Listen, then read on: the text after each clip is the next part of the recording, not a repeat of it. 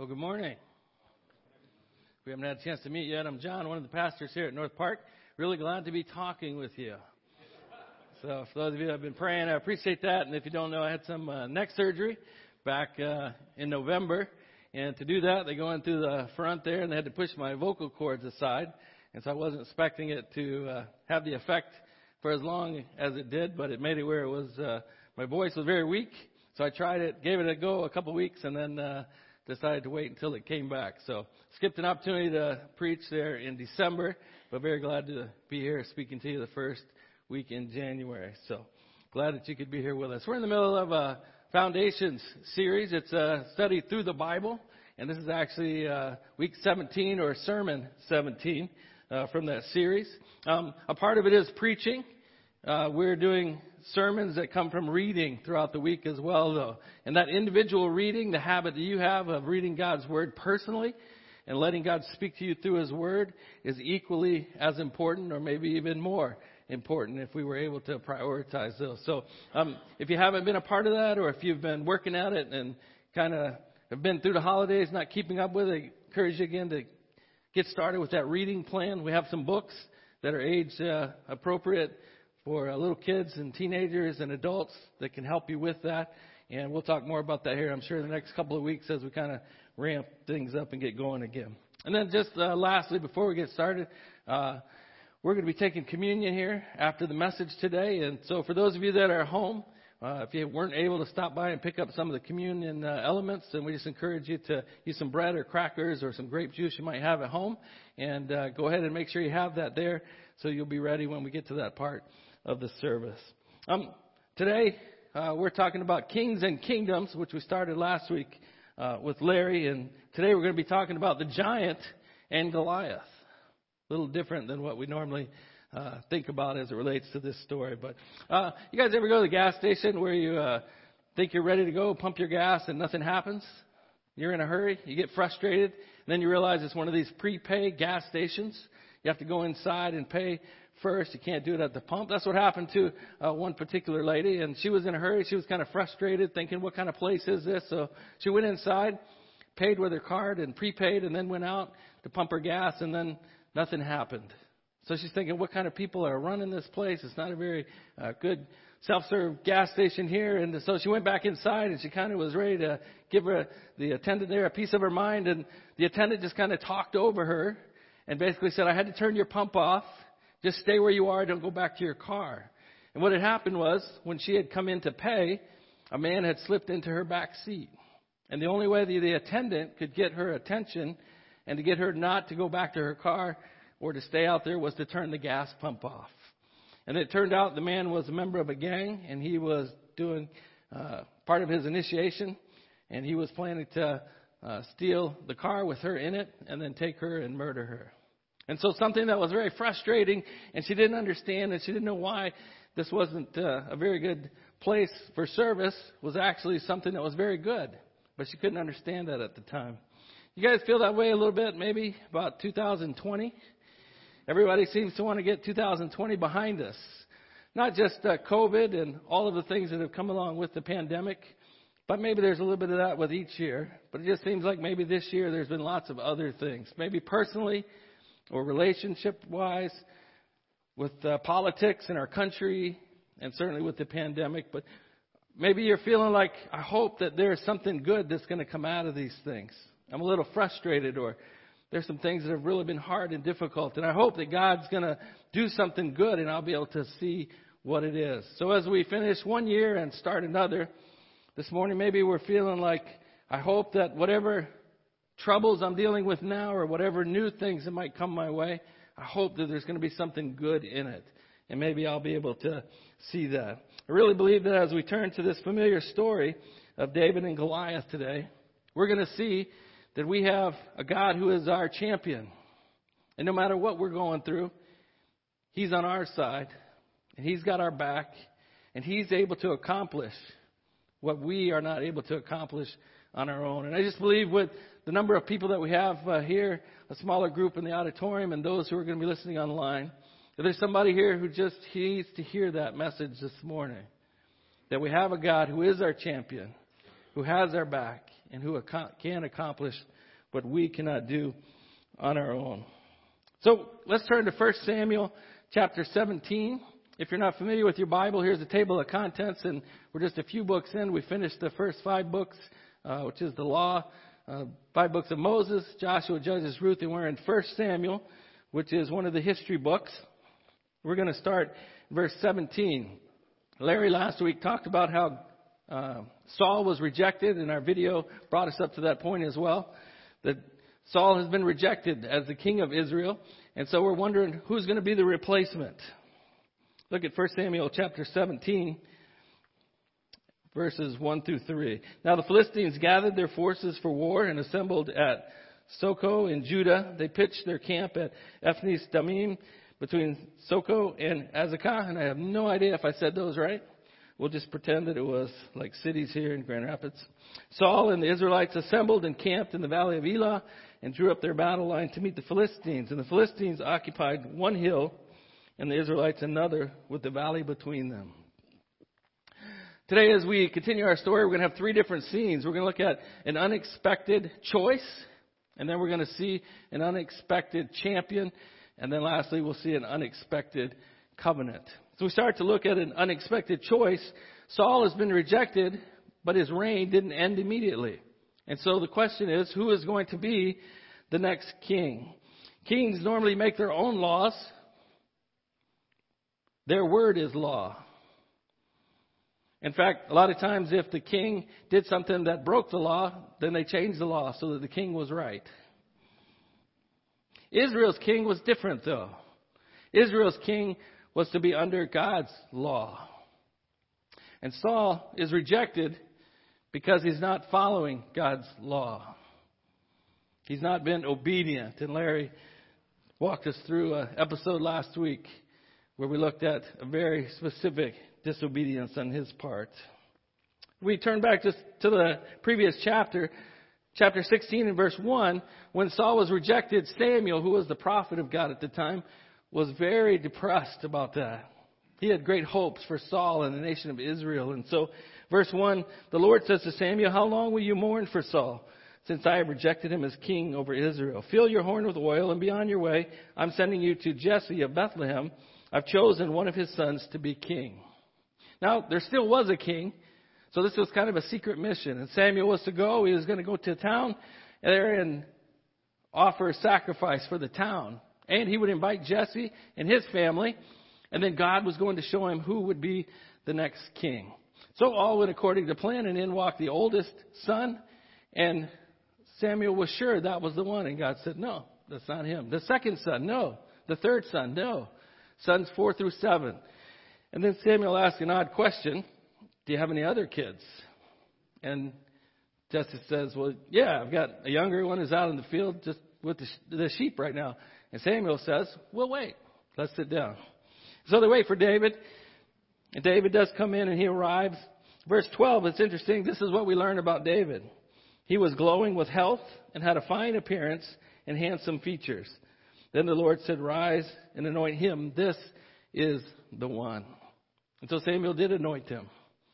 And the Spirit of God came upon David in a very unique way.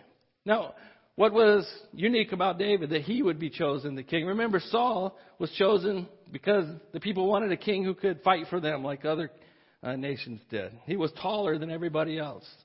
So here's David. I like the New Living Translation. It says this when it describes David. It says he's dark, handsome, and has beautiful eyes. That was like a Hallmark Christmas movie I think I saw, right? What kind of a description is that, right? They're going to get a king, and this is the description that we get of David, the youngest teenager, probably 13 or 14 at the time, who walks in. And the description that we get is he's dark, handsome, and has beautiful eyes. You see, it isn't that God can't use the beautiful people, the strong people. It's just that he doesn't really have to. He can use all people. Those who are the beautiful and those maybe like a few of us who aren't. All right? The smart, the wealthy. What society would say are the people who are the movers and shakers. It's not that God can't use them. It's that he doesn't have to. And that outward appearance doesn't matter to him. What does matter is the heart. In Acts chapter 13, verse 22, here's what's said about this account. After removing Saul, God made David their king, and God testified concerning, I have found David, son of Jesse, a man after my own heart, because he will do everything that I want him to do. So it's not that the outward appearance determines whether you can be used by God or not. That's irrelevant. It's simply that God is looking at everyone and looking at our hearts. And what he's looking for is a heart, not that's perfect, but a heart that desires to do his will, to follow his law. And especially now for a king, because the king of Israel is not the king. He is a king who is under the king. And he must have a heart and a desire to do God's law. So if you look at Saul, big, strong, handsome, but he had a bad heart. And so God rejected him. David, dark, handsome, beautiful eyes. I don't know. When I read that, it just seems like there should be a picture of a dreamy guy, you know. All right, I'll move on. Dark, handsome, and beautiful, but he has a good heart. And so God accepts him. So back in the middle of that, Samuel looking at the sons, there's a statement that we're probably familiar with if you've been in church much. Chapter 16, verse 7 says, But the Lord said to Samuel, Do not consider his appearance or his height, for I have rejected him. The Lord does not look at the things people look at. People look at the outward appearance. That's our natural bent. We judge people by how they look. We determine whether we think they can do anything significant by the outward appearance. This is not so with God. But the Lord looks at the heart. Can I just ask you this morning, where do you find your identity? Is it on your outward appearance? Is it on what people can see on the outside? Or is it on the inside, where God is looking and is looking for a heart that follows after his? On what basis do you judge other people? Do you judge them on their outward appearance? Or do you look for the characteristics of a good heart, the way that God does? And I'll use the term real life, but what I mean by that is real life or social media. Real life being face to face, the way we interact personally. But then there's this whole other world now that's a part of our life of social media. And on social media, we can pretend to be who we think people want us to be. We can judge other people's lives by simply what we're seeing on the outside. And none of it may be true. But we might determine our identity and our value and our success all based on what people are looking at on the outward appearance. And we can judge other people that way. God says there's an important principle here, that he doesn't judge on the outward appearance, but he judges the heart. And we have to fight our natural tendency to judge ourselves and to judge other people by our outward appearance, but to have a good heart. And that goes for the schoolhouse, the church house, the White House, and your house. Learning to see people the way God does, not judging by externals and outward appearance, but looking at the heart. I think it really comes down to this. Do we believe that God's law, God's will, when followed and obeyed, will bring true freedom? Look at Psalm 119, verse 45, which may have been written by David. There he says, I will walk in freedom, for I have devoted myself to your commandments. See, in our mind, to follow rules and to be under someone's authority, that's not freedom. Freedom is to be able to do what I want to do. But this king of Israel, and in our lives too, true freedom is going to be found in putting ourselves underneath God's authority and in walking in his commandments. David was that kind of a person, and Saul was not. That leads us to the second scene, if you will. We've got an unexpected choice. When David's chosen, he's 13 or 14 years old. He's been out just watching the sheep, and he's chosen to be the next king, but he's not installed immediately. So now we go back to chapter 17. Verse 3 says we've got this scene here where there's a war, and there's this valley, and there's this nation of the Philistines who are opposing the Israelites.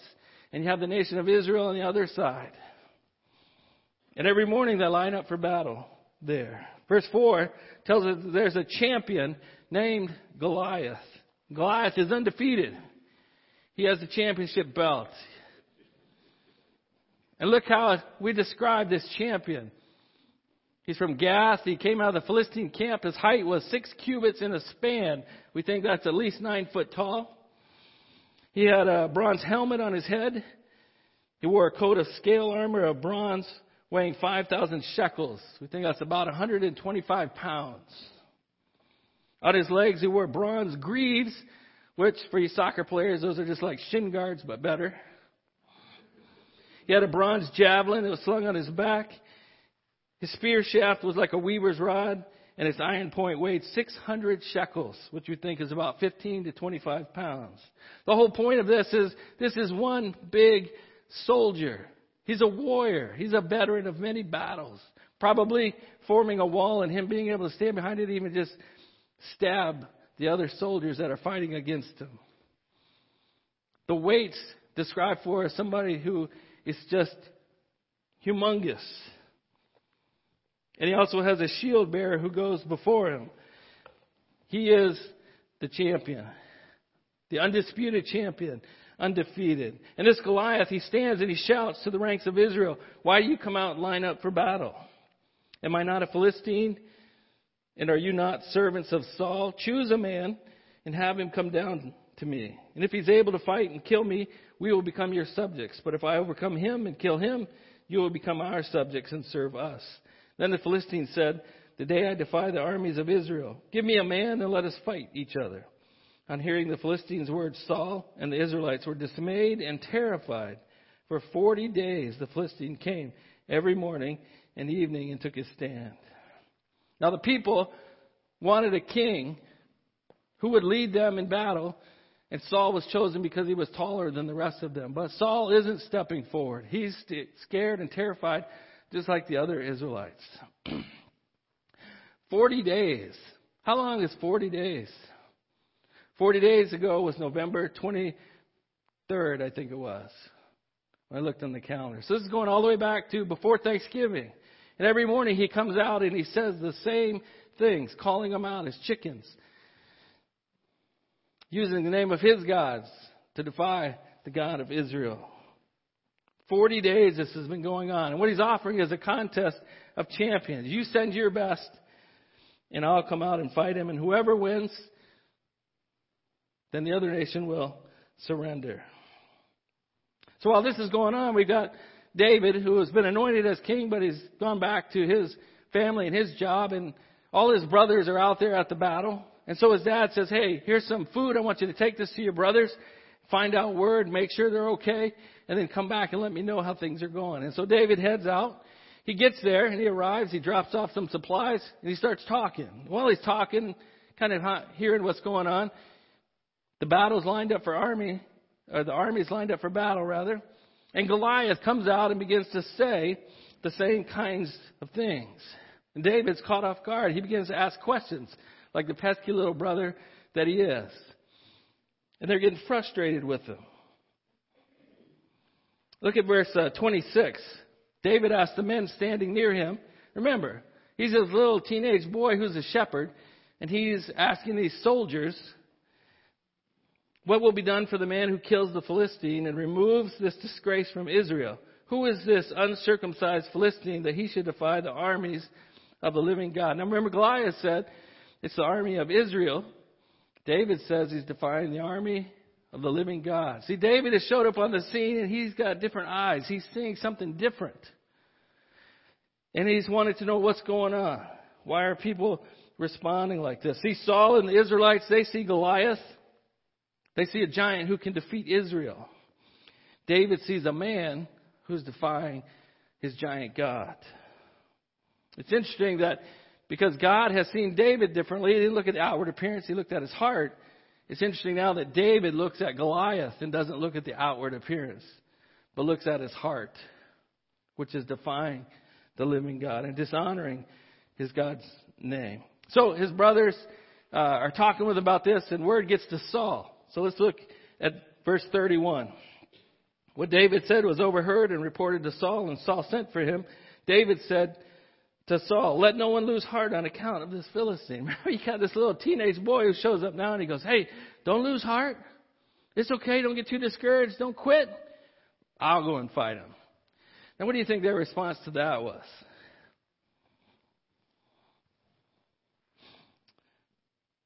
Saul replied, "You're not able to go out against the Philistine and fight him. You're only a young man, and he has been a warrior from his youth." Now remember the description we had of Goliath? Champion warrior, over 9 feet tall, bronze helmet, bronze coat of scale armor, leg armor, bronze javelin, spear with an iron point, shield bearer. And here's the description we have of David so far. He was a shepherd. He's probably about 15 or 16 years old now. He has killed a lion and a bear. He's dark. He's handsome. He's got beautiful eyes. And he's not going to come with your traditional weapons of war. He's coming with a slingshot and 5 stones, which could be deadly. But compared to what Goliath has, when you look at this, here's the rendering of what it might have looked like. But who's going to win that fight? Are there any questions about who's going to win that fight? Of course, Goliath is going to win it. I tried to think about what would this be in our day? How would we talk about that? And I started thinking about the Navy SEALs. And here's a picture of a Navy SEAL who was one of the finest trained soldiers that we have in our armed services. And here's his helmet that he has. He's got night vision goggles. Let me go back one real quick there, right? He's got his special gun. He's got this fragmentation grenade that lists out specific things that it can do. He's got his knife.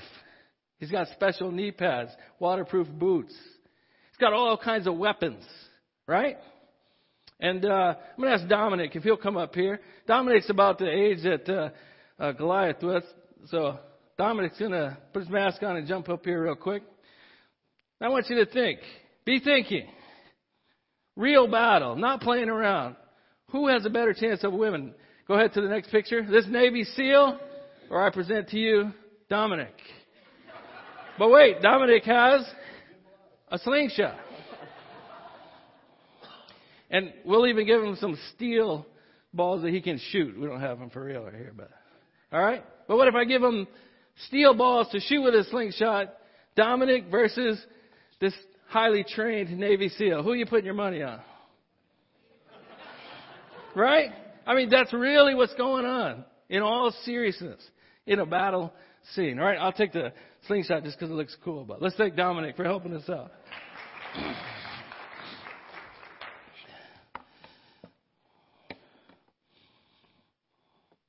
So when we think about this battle, does it really help?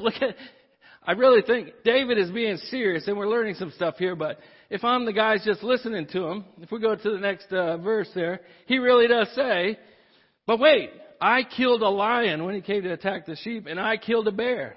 So now does Dominique have a better chance? If he tells us that in the backyard of his Northview home, he killed a lion and a bear, right? Does he still have any better chance against this Navy SEAL with his slingshot? Right? So David is telling us what he thinks, but notice his perspective. David sees the situation totally different, and God has been preparing him. Look at the rest of the verse. This uncircumcised Philistine will be like one of them because he has defied the armies of the living God, the Lord who rescued me. See, it wasn't me. It wasn't just me that killed a lion and a bear. That was God rescuing me in those dangerous situations. And he's going to do the same thing right now. I love Saul's response. Cool. Go. The Lord be with you. I kind of take that as when we say, oh, bless your heart. Right? David's going to go fight Goliath. Bless your heart. Right? Chuck Swindoll has written a book about David. And in it he says this. As I picture it, David was blinking and thinking, what giant? The only giant in my life is God. That's a dwarf over there, Saul. And that's really where I got my title from. The Giant and Goliath. His title of his chapter was David and the Dwarf. That's really how David saw this huge warrior compared to his God. So let's go back to our comparison. What's that God at the bottom? Now, who do you think is going to win that fight? And that makes all the difference. So they do go to battle. And they step forward and they try to get David some armor and put all the traditional stuff on. He says, that's not going to work. So he brought a slingshot and 5 stones. And in verse 50, let's go ahead and go to the next one. David triumphed over the Philistine with a sling and a stone. Without a sword in his hand, he struck down the Philistine and killed him. Now he did go and cut Goliath's head off, probably to make sure he was dead, but also as a sign of victory, to try to instill confidence that God had done this. But with a slingshot and some stones, no sword, David does strike Goliath and kills him. We have an unexpected champion. When the battle began, there was no question which champion would win. And now we have an unexpected champion. You and I probably haven't fought any real giants or SEAL team members last year, and we're not going to this year. But I want you to think about the story. When we read the Bible, we read these stories. We say story, they're true accounts. They're historically true. We have to draw a principle out of it that will be applicable to our time. And the way we can do that is we put ourselves in the story. So I want you to think about this story and simply answer this question. With whom do you most identify in the story? Which character is you? Which character is me? Any of you feel like you're Goliath? The Philistines, Saul and the Israelites, David. Most of the time we see ourselves as David. And that's how we teach it often in our youngest classes all the way up through our life groups and adult Bible studies. And there is a sense in which that can be true, but I don't think that's the main point of the story, especially as we're looking at the overarching story of the Bible as we read through it. And if we're not careful, we end up just taking these stories and coming away with a good moral or saying we need to be courageous like that so that we can slay our giants. And really what it comes down to is we're just saying, hey, let's try harder. Let's do more on our own. And we're leaving God completely out of the picture. Louis Giglio in his book, Goliath Must Fall, says this: the big idea isn't about us trying harder or rolling up our sleeves and working to improve our lives through our efforts. The message of this book is that God extends His grace and favor toward us to allow us to experience His supernatural power. It's about us agreeing with Him and letting His Holy Spirit work in our lives to put us on right paths and right ways of thinking and living. We are not David in the story of David and Goliath. Jesus. Now it's God initially, but when we read our New Testament, we realize that this is a type of Jesus. Jesus is David in the story of David and Goliath. He's the giant killer. Jesus fights the battles for us. Jesus stares down the face of impossible odds. Jesus takes up his sling. Jesus selects 5 stones. Jesus takes aim at the giant. The giant falls because of the work of Jesus. While we can and should take courage from the shepherd boy and walk in greater confidence in life, the whole of Scripture points not to our abilities, but to Jesus as the Savior of the world. On every page and every story, Jesus can be seen victorious, steadfast, able, trustworthy, mighty, loving, and worthy. So Israel's eyes were on Goliath, the giant warrior. David's eyes were on the giant God. And our eyes are to be on Jesus, our champion, who has done the work already, that has killed our greatest enemy, which is sin and death, who became our representative. This was a representative battle. David steps in to represent the whole nation, to do for them what they could not do for themselves. Scared and terrified, unable to fight this giant. And yet David steps in. God steps in and does for them what they cannot do for themselves. If we flip ahead to Hebrews 12, 1 through 3, we can see this pretty clearly. Our eyes are to be on Jesus, our giant champion. The author of Hebrews 12, 1 through 3 says, therefore, since we are surrounded by such a huge crowd of witnesses to the life of faith. Let us strip off every weight that slows us down, especially the sin that so easily trips us up. And let us run with endurance the race God has set before us. We do this how? By keeping our eyes on Jesus, the champion, the New Living says. New Living Translation. NIV says pioneer. The champion who initiates and perfects our faith. Because of the joy awaiting him, he endured the cross, disregarding its shame. And now he's seated at the place of honor beside God's throne. Think of all the hostility he endured from sinful people, and then you won't become weary and give up. We don't lose heart because we have a champion who has already fought the battle for us. Jesus is the champion who is undefeated. And he accomplished that as he died on the cross and not only suffered a horrible physical death, but he took our punishment. Unthinkable that God the Father couldn't even look at his own Son and turned his back while Jesus took the punishment for our sin. And then buried, he rose from the dead, demonstrating that he had victory over sin and over death. And that's what he offers to us as well. It's a silly little thing, but sometimes it helps. If you just take your hand, I promise nobody beside you is going to slap your hand and hit your face or anything like that, right? But here and at home too, you can do is just hold up your hand in front of your face, and then I want you to do something for me. I want you to try to look at the people who are between your fingers there, right? When you're doing that, your fingers are blurry, right? Now I want you to look at your fingers. When you do that, all the people are blurry. That's just perspective, right? It's focus. As I went through this story, I couldn't help but see all the times that what you focus on seems so significant. And then when we got to Hebrews, it said, fix your eyes on Jesus. Focus on Jesus, and then you won't lose heart. That's what Jesus said in John 16:33. He said, I told you all this so you may have peace in me. Here on earth you will have many trials and sorrows, but take heart, because I have overcome the world. So as Christians, we do have giants in our life. We struggle with addictions.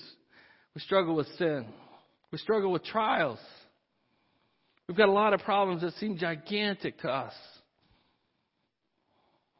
But we deal with them in a different way.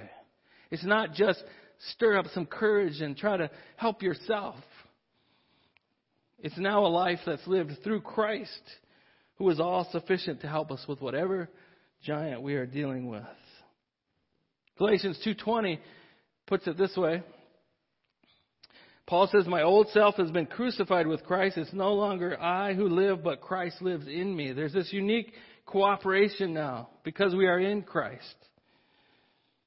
So I live in this earthly body by trusting the Son of God who loved me and gave himself for me. And this morning, there might be some of you who just need to stop trying so hard to do everything on your own and to overcome your issues and your problems and your sin, or even trying to come to some salvation, all in your own effort. And you need to just recognize we have a champion who's already killed the giant of sin and death. And we need to surrender our life to him. So we have an unexpected choice. We have an unexpected champion. And lastly, as we transition into communion, we have an unexpected covenant. David is an interesting guy because he was anointed as king and nobody really knew.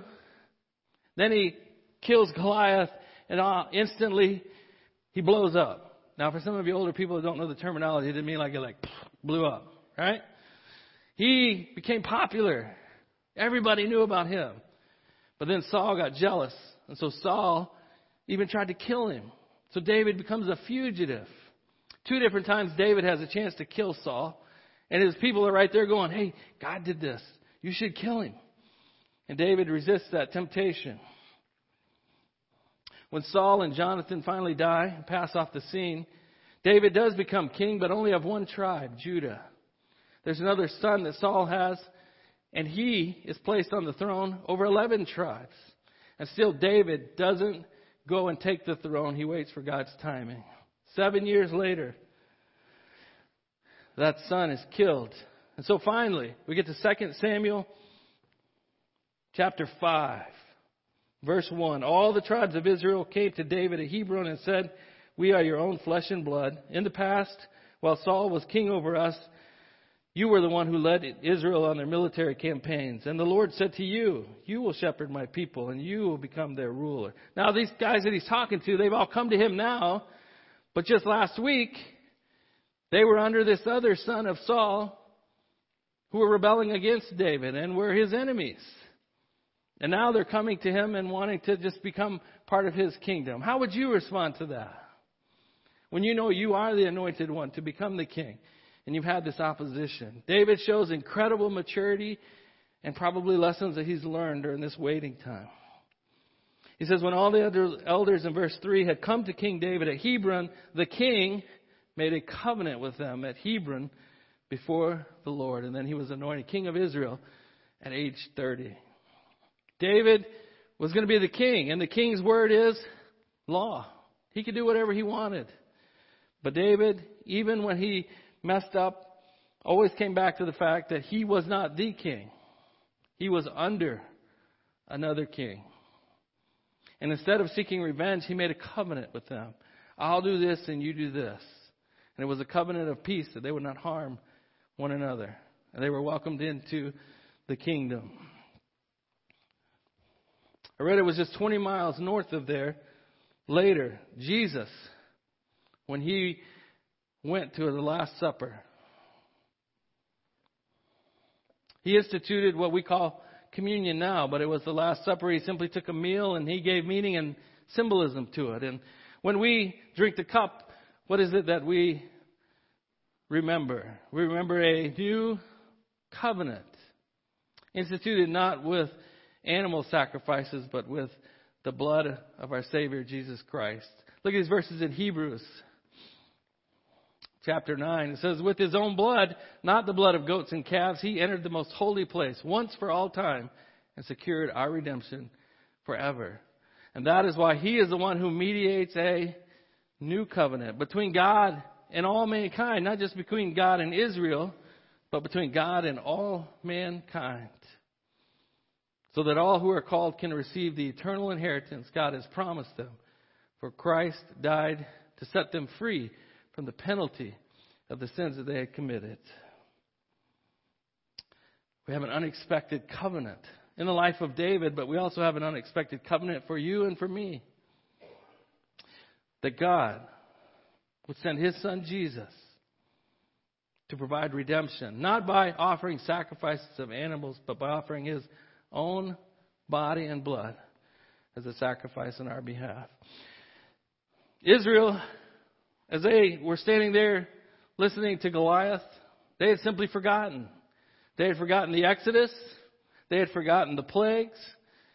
They had forgotten the Red Sea. They had forgotten how God led them with pillars of fire and clouds. They had forgotten the manna, water that came from rocks.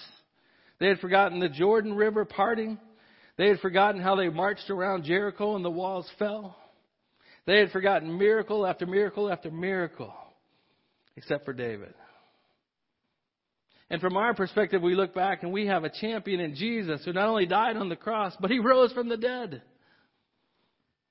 demonstrating his victory over sin and over death. And somehow I forget that. And it may be that you forget that too. And God gave them things like the Passover meal and other festivals and different things to help them remember. But it's so easy to forget. So God gave us the Lord's Supper. And it's to simply help us remember that Jesus is our champion. Let me just read this bottom line and then we'll take communion. When we are tempted to give up because we can't get it done, we need to remember our champion has already fought and won. So we take communion, we're going to remember the body that was broken and the blood that was shed on our behalf.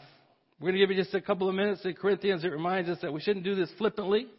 This is something that is for people who already know Christ. There's no grace or other value in taking these elements. Those of you here in the auditorium, we'll give you just a moment. If you haven't picked up a cup, you can find one in the foyer there. If you're at home, we'll just give you a moment to examine yourself, but also to get your elements ready.